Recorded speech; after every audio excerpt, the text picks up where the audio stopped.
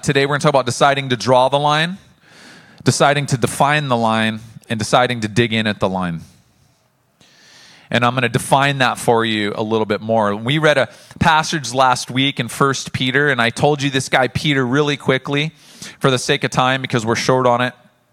I'm not going to dive in a whole lot to the background of Peter, but Peter was a follower of Jesus, and this guy was the epitome of opposites. You know, when the rest of the disciples were afraid in the boat, there's this famous story. They're afraid and they're in the boat.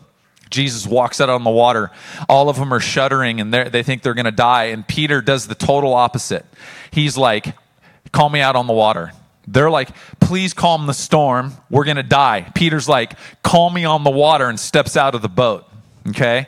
This guy, when he writes in the Bible, when you read his books, 1st, 2nd Peter, you begin to understand that what he's doing is he's presenting a narrative of opposites. That this is, let me say it this way, this is the way the world will tell us to do something, and Peter's saying this is the way that we should probably do it as followers of Jesus. And it feels very polarizing. It's going to feel counterintuitive to us in our default mechanisms as humans. We all have default mechanisms as humans.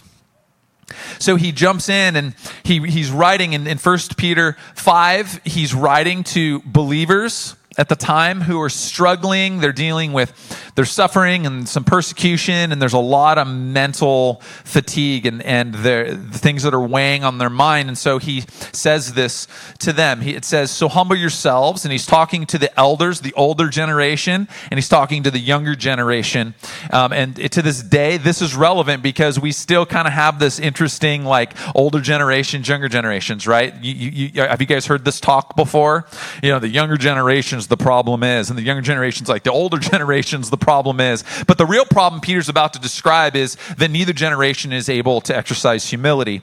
So it says, so humble yourselves, elders and those who are younger. This is verse 6, under the mighty power of God, not underneath your own power. And at the right time, he will lift you up in honor. Give all your worries and cares to God. Give all your worries and cares to God, because God is the one who cares for you. This is the part. The word is cast. And next week we're going to talk about that. And it says, stay alert, watch out for your great enemy, the devil. This is our rival. This is the real enemy of what's going on, okay? It's not the person that makes you think something or feel something. There is a real enemy, and we named that enemy, and his name's Satan. And it says, stay alert, watch out for your great enemy, who? The devil. He prowls around like a roaring lion looking for someone to devour. And he says in verse 9, stand firm against him. That word is resist, and be strong in your faith. Remember that you're family of believers. So remember, and I love this, remember that you're family of believers. What that does is it implies, it insinuates that what he's doing is he's assuming that if you're a follower of Jesus, that you're part of a family. It kind of goes like with what Lindsay just said. There's this misnomer that you can be a follower of Jesus but not be part of a family. Let me say, can I preach? Which section am I preaching to this morning? Who's with me this morning? Okay, it is possible for you and I to be a follower of Jesus, to be a Christian, but it is not necessarily probable that you're going to be able to stand firm in your faith. Why? Because you and I were not created to do things alone. That's why we long for partners. That's why we get married. That's why when we go to work, we're looking for a partnership in the employment. Okay? There's something powerful about that community. So he's kind of got this base understanding that the people he's talking to are part of a family. Can I just encourage you today? There's no solo Christianity. If you're not part of a family, I want you to take the step of moving out of being an orphan and being adopted into the family of Christ. There's something powerful because part of what we're talking about, dealing with negative thoughts, is you're not going to be able to do it alone. You're going to need people on your side.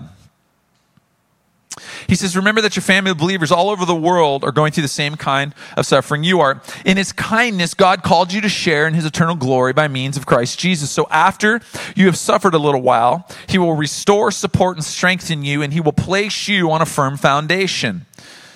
All power to him forever. Amen. I started this process of fixing the lower part of my teeth. As I've gotten older, I have all my wisdom teeth. Does anyone here have all their wisdom teeth? It doesn't mean that I'm any wiser. It just means that I have intense jaw tension. And so I went to the dentist, and I've never had a cavity in my life. And so I go to the dentist, and they're like, wow, this is interesting. You've never had a cavity in your life. You have all your wisdom teeth. And so they ended up pulling one of my wisdom teeth because it was starting to get my first little cavity. Why? Because as I've gotten older, just so you know this, your teeth begin crunching and pushing. Certain things, it's horrible. Like the older you get, I won't go into the other things. But anyway, I needed to get my bottom teeth fixed. Teeth are getting pushed and crunched and twisted, and I'm biting the inside of my lips, and it's super painful, taking chunks out of my cheek. It's bad. So I go, and they have great technology now where they give you these plastic trays. Has anyone ever done this?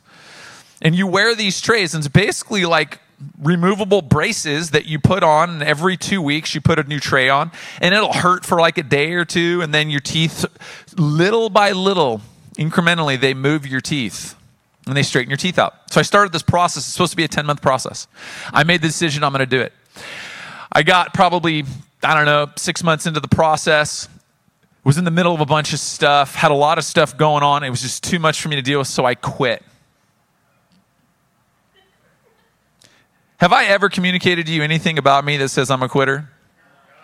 Man, and this thing was like the devil on my shoulder. Like, bro, you're a quitter. Out of everything, I can complete an Ironman.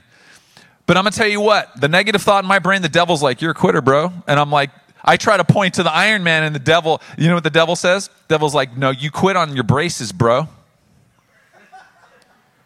You see how wily this fool is? All right, so I had to make a decision. I got to put the excuses away. So about a month ago, I said, forget it. I'm making a decision. I'm bringing him back. I'm going to finish it. It's 10-month. I was already, I had to back up to like week 3, right? It's like I had to start over again. I had to endure the pain, but I had to make the decision. But there's some things that went into making that decision, okay? And today, we're talking about this decision-making process.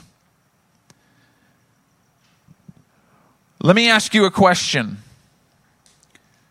What was your most prominent thought this week? If you exercised this activity that we did, what was your most prominent thought? What was the thing that you saw that you were like, my gosh, this thought? Do you guys have one? Okay, this is going to get crazy. Are any of you willing to just shout out what the thought is? You're like, go ahead, Amy. You're not a good enough mom. Boom. She just broke the ice. She's not a good enough mom. Now, anyone that knows Amalette would be like, girl, you crazy.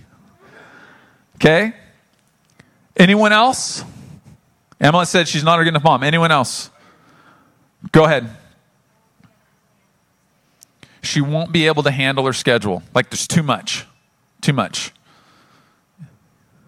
Good. Say that again. You need to do more. Like, man. So behind all of these, this is what I know. There are other things going on. You know what? I can relate that. I'm not doing enough. And you know what it's rooted in? I've had some time to process this, so don't feel like you need to process them. But that was for me. It was rooted in the issue that when I was young, I had someone call me lazy. Bro, you call me lazy, I will stand toe-to-toe with you, and I will literally work you into the ground, and I will die trying. I had somebody one time say, I said, yeah, I'm going to start doing this type of job. And the person looked at me, literally laughed in my face and said, I would pay money to see you do a job like that. You know why? Because their perspective of me was I was lazy. Now, as a man, this is what was behind that. I didn't think that I had what it took. So when you say to me, or if I felt like I'm not doing enough, it was I'm lazy, but behind that was you don't have what it takes as a man. And there's going to come a day that you're going to have to do something hard, and you don't have what it takes to do hard things. There's a lot of men that can relate to that. Do you see how these thoughts work? So we need to make some decisions today. And the first decision that we need to make with these types of thoughts is we're going to decide to draw the line. Now, this is where you decide to evict negative thoughts. This is not the moment that the eviction happens. This is the decision. Like, that's it. I'm putting the braces back on. Are you with me? You need to make a decision, because I think contrary to popular belief, if you don't make this decision, then nothing's going to happen. You have to make the decision. You get to decide what you think about. What I'm not saying is that your mind is going to be free from every thought. Thoughts are going to float all around in and out of your mind, but you get to make a decision on which one of those thoughts you're going to grab a hold of, you're going to look at, you're going to talk to, you're going to snuggle up with, okay? That you make your own. You make the decision what you're going to ponder. The word is ponder. I'm going to sit on this for a while. Romans 12:1, and so, dear brothers and sisters, I plead with you to give your bodies to God because of all he has done for you. Let them be a living and holy sacrifice, the kind he will find acceptable. This is truly the way to worship him. Don't copy the behavior and the customs of this world. So I want you to know, right now, we're going to see, this guy Paul is writing this, we're going to see the opposites, what the world does and what he's saying for you and I to do. Don't copy the customs. Don't copy the way the world does it. But let God transform you into a new person by changing the way you what? Think. You and I need to make a decision right now. Are you going to live with negative thoughts or are you not? Decision avoidance is probably the biggest culprit. We avoid decision making a lot of times for a couple of reasons. Number one, maybe you're afraid. Number two, maybe you're overwhelmed. Maybe you think there's too much going on. Maybe you're just fatigued. There's something called decision fatigue. It's thought, and let me give you some statistics because I want you guys to kind of understand that there's a lot in what I just said. It's thought that an adult makes more than 35,000 conscious decisions a day. 35,000 conscious, meaning you stop, you think, you go, and you decide. There's a whole nother set of decisions that are being made subconsciously that you don't even realize. It is thought that 35,000 conscious decisions are made a day by an adult in comparison to 3,000 by a child. Which is why they have such a free spirit. Okay? Here's some fun facts for you. We make 226.7 decisions a day on food alone. I have to make at least triple that. I am constantly making decisions on food, okay? And that was according to research done by Cornell University. As responsibility increases, so do the decisions that you're faced with. So it makes sense that as adults, we're dealing with the bombardment of negative thoughts, and we struggle sometimes just to make the decision, I'm not going to deal with it anymore because we're fatigued or we're afraid. We just have so much going on. Can anyone relate? But I want to tell you the most important decision that you and I will ever make is deciding what you're going to allow to occupy your mind space. More than what you're going to eat, it's what you're going to feed your spirit. It's the most important decision that you and I will ever make. It's the most transformational decision, is what you allow your mind to ponder. Why? We established in week 1, we said in Proverbs 23:7, for as he thinks in his heart, so is he. As you think, as you allow thoughts to sit and rest, and you grab a hold of these thoughts and you make buddy-buddy with them, you become those things. So if you're thinking and constantly ruminating on, I'm not doing enough, Let me tell you something. You will become a person who just never does enough. You take that identity on. Let me offer you some really quick questions to ask. So I'm going to give you some quick things to ask. Number one, what am I saying yes to by saying no to making a decision? What am I saying yes to by saying no to making a decision? This is what I mean. If you say, nope, I'm not going to make a decision about that thought living in my brain, that's fine. For every no, you're saying yes to something. So you say no to making a decision about negative thoughts that are living in your brain. You're saying yes to bondage. You're saying yes to anxiety. You're saying yes to depression. You're saying yes to suicidal thoughts. You're saying yes to poor and negative self-image. Every time you say no to making that decision about that thought, you're saying yes to something. You need to ask yourself, when I say no to this, what am I saying yes to? You know what? When I say no to the teeth straightening, I'm saying yes to biting my lip, to bleeding. Okay? You got to process this. What is the positive outcome of making this decision? Because there is a positive outcome. Sometimes it's hard to deal with these things that are in front of us because you got to get into some stuff. Like I kind of walked us into the depth of me feeling like, oh wow, this has to do with laziness. This has to do with something somebody said to me. This has to do with forgiveness. I mean, there's something behind this. But what's the positive outcome if you make the decision? I refused to let negative thoughts live in my brain. And then what is stopping you from making the decision? You have to identify if there are obstacles probably stopping you. You just have to identify it. What is stopping me from making the decision? If I realize, Pat, this is yes. Okay, I get it, Pat. But there's still something stopping me. Identify what's stopping you. The most transformational decision you can make is if you're going to allow negative thoughts to live rent-free in your mind. That is the most transformational decision you're ever going to make in your life. Number two, deciding to define the line. This is where you decide what thoughts need to be evicted. Defining lines are dividing lines.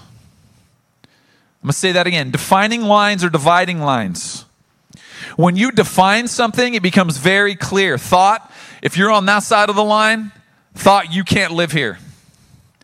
When the more defined you become, the more dividing happens. That is a life principle. Clarity becomes king that way. So what we do is sometimes we like to live in ambiguity because we're a people pleaser.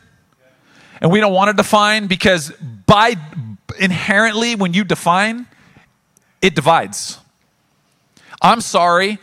I'm not living in that negative headspace anymore. So when I define and that divides, maybe there's people in my life that live in that negative space that they want to fuel these negative thoughts, and definition divides. And I'm like, I can't actually hang out with you anymore. Hello? Come on. Somebody got to preach at me.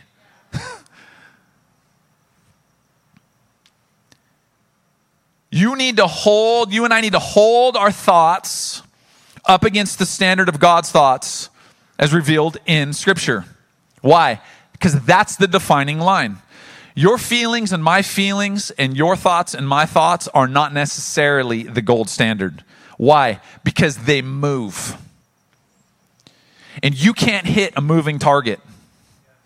We need a target that doesn't move. God's words do not change. We like to change, and we want to change them to culture, but they don't change. And you know a person's thoughts when you listen to their words. What are you thinking? You just don't sit by osmosis. You ask a person, what are you thinking? God, what are you thinking? And we sit there and we look in the clouds like he's going to speak. This is what I'm thinking. God, what are you thinking? Do you know what the next step is? Pick up the Bible and read it. Why? Because you're going to get a really clear, like 100% crystal clear idea about what God's thinking about. Hebrews 4:12. We read this last week. For the word of God is what? He's alive and powerful. It is sharper than the sharpest two-edged sword, cutting between soul and spirit, between joint and marrow. It exposes, it reveals our innermost thoughts, the things we ponder about, the things we're inspirited by. So what God thinks and says supersedes what humanity thinks and says. And I know that we may not like that. And we want to say, well, God, that's just not how culture is today. I'm going to be real blunt. It doesn't matter.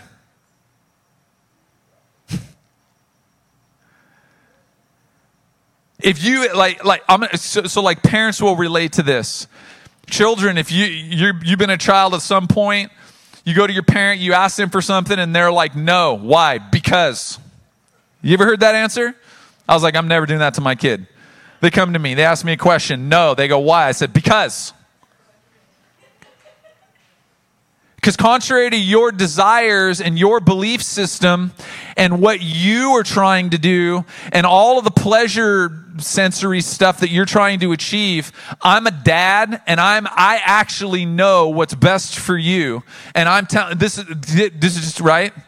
No. Why? Because I care for you more than you potentially care for yourself. Your brain's not fully developed. I think God looks at us sometimes and says, man, my thoughts supersede your thoughts. My words supersede your words. Why? Because your human brain is not fully developed.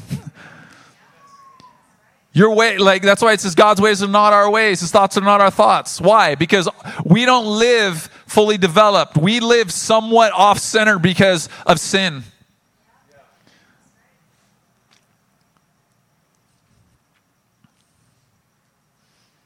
Philippians 4:8, and now, dear brothers and sisters, one final thing. Fix your thoughts on what is true and honorable and right and pure and lovely and admirable. If your thoughts don't line up with those things that I just said, because that's what God thinks about, God's not sitting back thinking about garbage. He's thinking about what's true and right and honorable. And if my thoughts aren't lining up with that, they need to be evicted. Here's some important questions to ask, or really one important question to ask. Is the thought that I'm dealing with speaking about my old self or the new creation that God has made me to be? This is a huge one.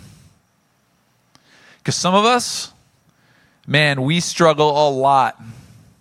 When I talked about I'm not doing enough and I get into laziness, guess what? That's old Pat stuff. That's not that's not who God says I am. That's who some person said I was.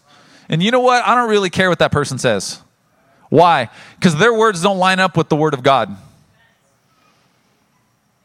Call me lazy. Fine. You know what? I think you're lazy and you're disciplined to keep your mouth shut. I woke up on the right side of the bed this morning. Say amen. Okay. Ephesians 4:21, since you have heard about Jesus and have learned the truth that comes from him. Since you've heard about him and the truth that comes from him. Can I tell you something really quickly? Truth doesn't come from anywhere but Jesus. It doesn't come from you. There's no such thing as personal truth. There's a personal perspective, but there's one truth. It comes from Jesus. I mean, I could preach on that for a bit, for a minute, right, Pastor Jeff?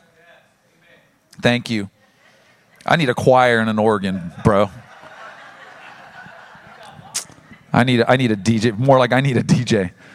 I want a DJ. Anyone? Anyway. Listen to this. It's the truth that comes from Jesus that allows us to throw off our old sinful nature and your former way of life which is corrupted by lust and deception. Instead, let the Spirit renew your what? Your thoughts and attitudes. Did you know that your thoughts are going to determine your attitudes? Man, you grumpy this morning? This is all I got to ask you. What are you pondering? Bro, get your head out of the gutter. Girl, I get it. Right?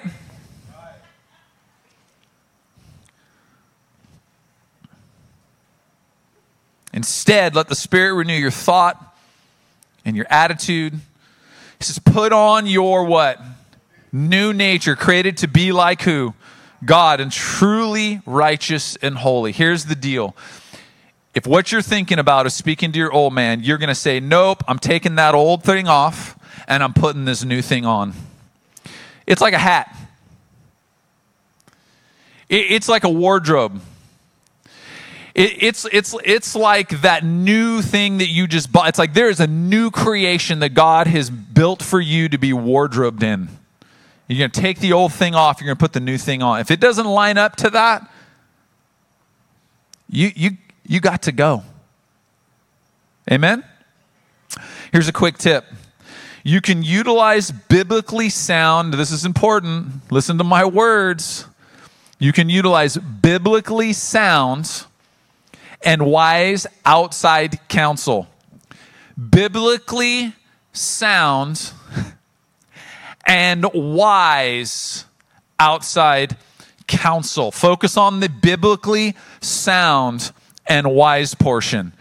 We don't put Instagram polls. We don't go on Facebook and ask all of our friends who are dealing with the same issues, who want to commiserate. Okay?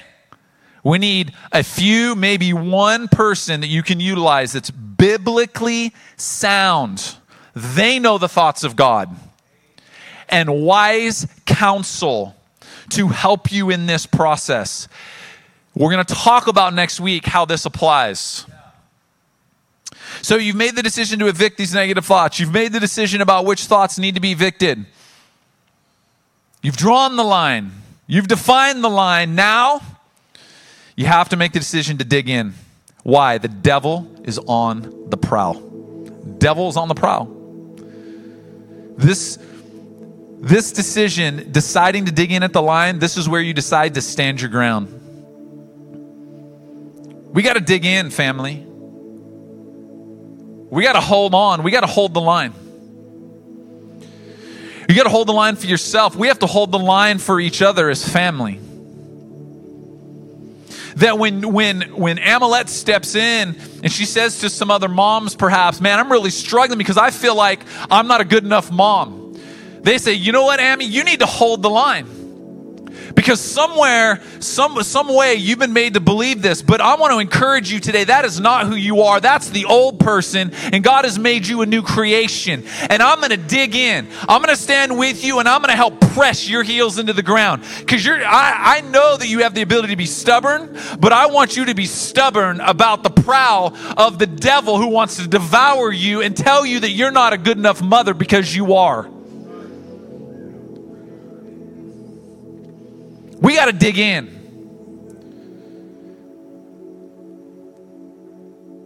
Ephesians 6:10 says, a final word, be strong in the Lord and in his mighty power. Put on all of God's armor so that you will be able to what? Stand firm against all strategies of the devil. We're not fighting against flesh and blood enemies, but against evil rulers and authorities of the unseen world, against mighty powers in this dark world, against evil spirits in the heavenly places. Therefore, whenever you see therefore, it's there for a reason. Therefore, what he's about to say is there because the enemy is on the prowl and the fight is not here. The fight isn't with people. Therefore, this is what we need to do. We need to put on every piece of God's armor so you're able to resist, stand firm, dig in, hold off the enemy in the time of evil. When is the time of evil? Right now. Can I tell you it's not momentary? We're in the time of evil until Jesus comes back. Just, if you don't know that. Then after the battle, what battle? The battle when Jesus comes and he wields his sword for the last time. Then, in the time of the battle, then after this battle, you will be standing firm. And I want to be standing firm after Jesus defeats the devil. I don't want to be lost in a thought that I don't have what it takes, or I'm not a good enough mother or good enough father, and I'm not doing enough. I don't want to be lost in that. I don't want to be devoured by that. I don't want to be dominated by those thoughts. Indifference and indecisiveness is ripe ground for domination. If you don't make a decision, it's your decision. If you don't make a decision, your indecisiveness in this is ripe ground for the enemy to come and dominate you. Oh, you're not going to make a decision about this. That's cool. I'm just going to, now I'm on you. Like, it's a game of like, who's going to flinch first? Like the devil's watching you and you're like, you flinch. You're indecisive. Well, I don't know. Yeah, and we start playing with the devil's like, I got you now. Nope, we're going to dig in. Peter's telling us we're going to need to stand firm, which is an ongoing action. Why? Because the negative thoughts are going to be constant. I hate to break the news to you. There's always going to be negativity prowling, ready to devour us. Why don't you stand with me this morning?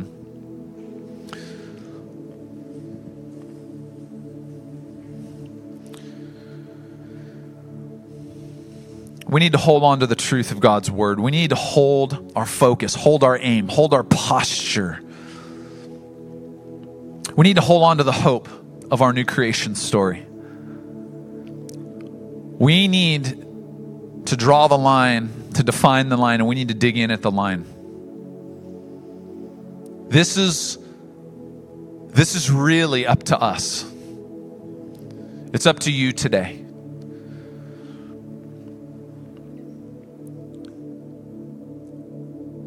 Here's a question. Are my actions taking me closer to the point of being devoured or closer to the point of being delivered?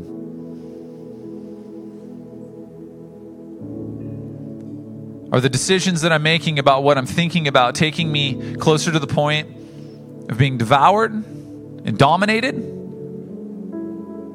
I hate being dominated. I hate the feeling of it. There's a worthy enemy, meaning like there's something real that we have to be attentive to. That's trying to dominate your thoughts. And I don't believe in I don't believe in like static living. You're either moving toward domination, being devoured, or you're moving toward deliverance. If we want to pretend that we can live in the in-between somehow and survive, I just want you to know I've tried it in my life. It don't work. It ain't happening. Okay? Let's close our eyes. I've given you some key questions. I've given you some key scriptures. The homework for this week is to go back and utilize some key scriptures that I gave you and those questions I gave you to exercise during the week. Next week, we're going to talk about what we're going to do now that we've made a decision. For some of you, I think just prayer for strength this morning. How many of you need strength? As I talk about this, how many of you need, you realize, I don't have the strength myself. How many of you need the strength to do this? Okay. There's a lot of us. So this is what I'm going to do. This is very corporate for the sake of time. If you're willing, open up your hands. Father, I just pray right now in the name of Jesus that you would give strength and courage to each one of us as we press into making the decision to draw the line, to define the line. Thoughts, we're defining the line. You can't live on this side of the line anymore. Thoughts, you literally have to live on the side of hell. You can't live on the side of heaven. This is a thought from the pit of hell. There are thoughts from the pit of hell that the enemy wants to keep bringing to your doorstep. And the Father right now is wanting to deliver you from those things. They're like literal deliverance right now. Literal deliverance right now. Come on. Yeah. Come on. Father, there's deliverance happening right now. Man, your shirt says Lionheart. Is that what it says? Does your shirt say Lionheart? Yeah. That's prophetic, by the way, for you. Because you don't feel like you have the heart of a lion, but you do.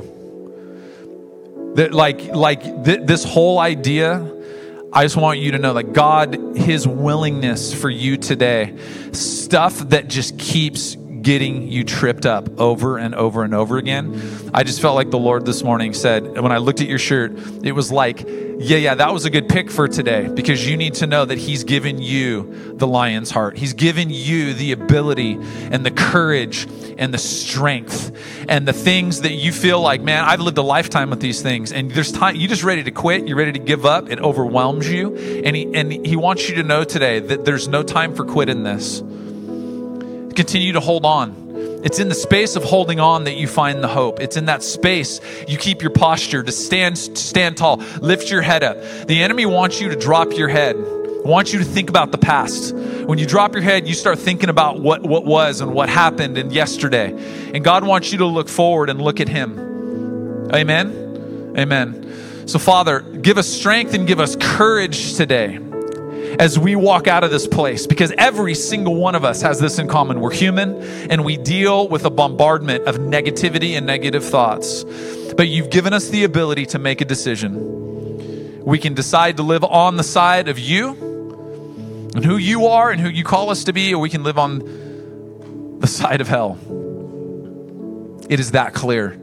And I refuse to listen to what hell wants to say about me. Let us hold fast. Let us dig in. If you need prayer this morning, do not leave this building without it. We have a ministry team that would love to pray for you in Jesus' powerful name. Everyone said, amen and amen. Join us next week as we talk about some practical steps.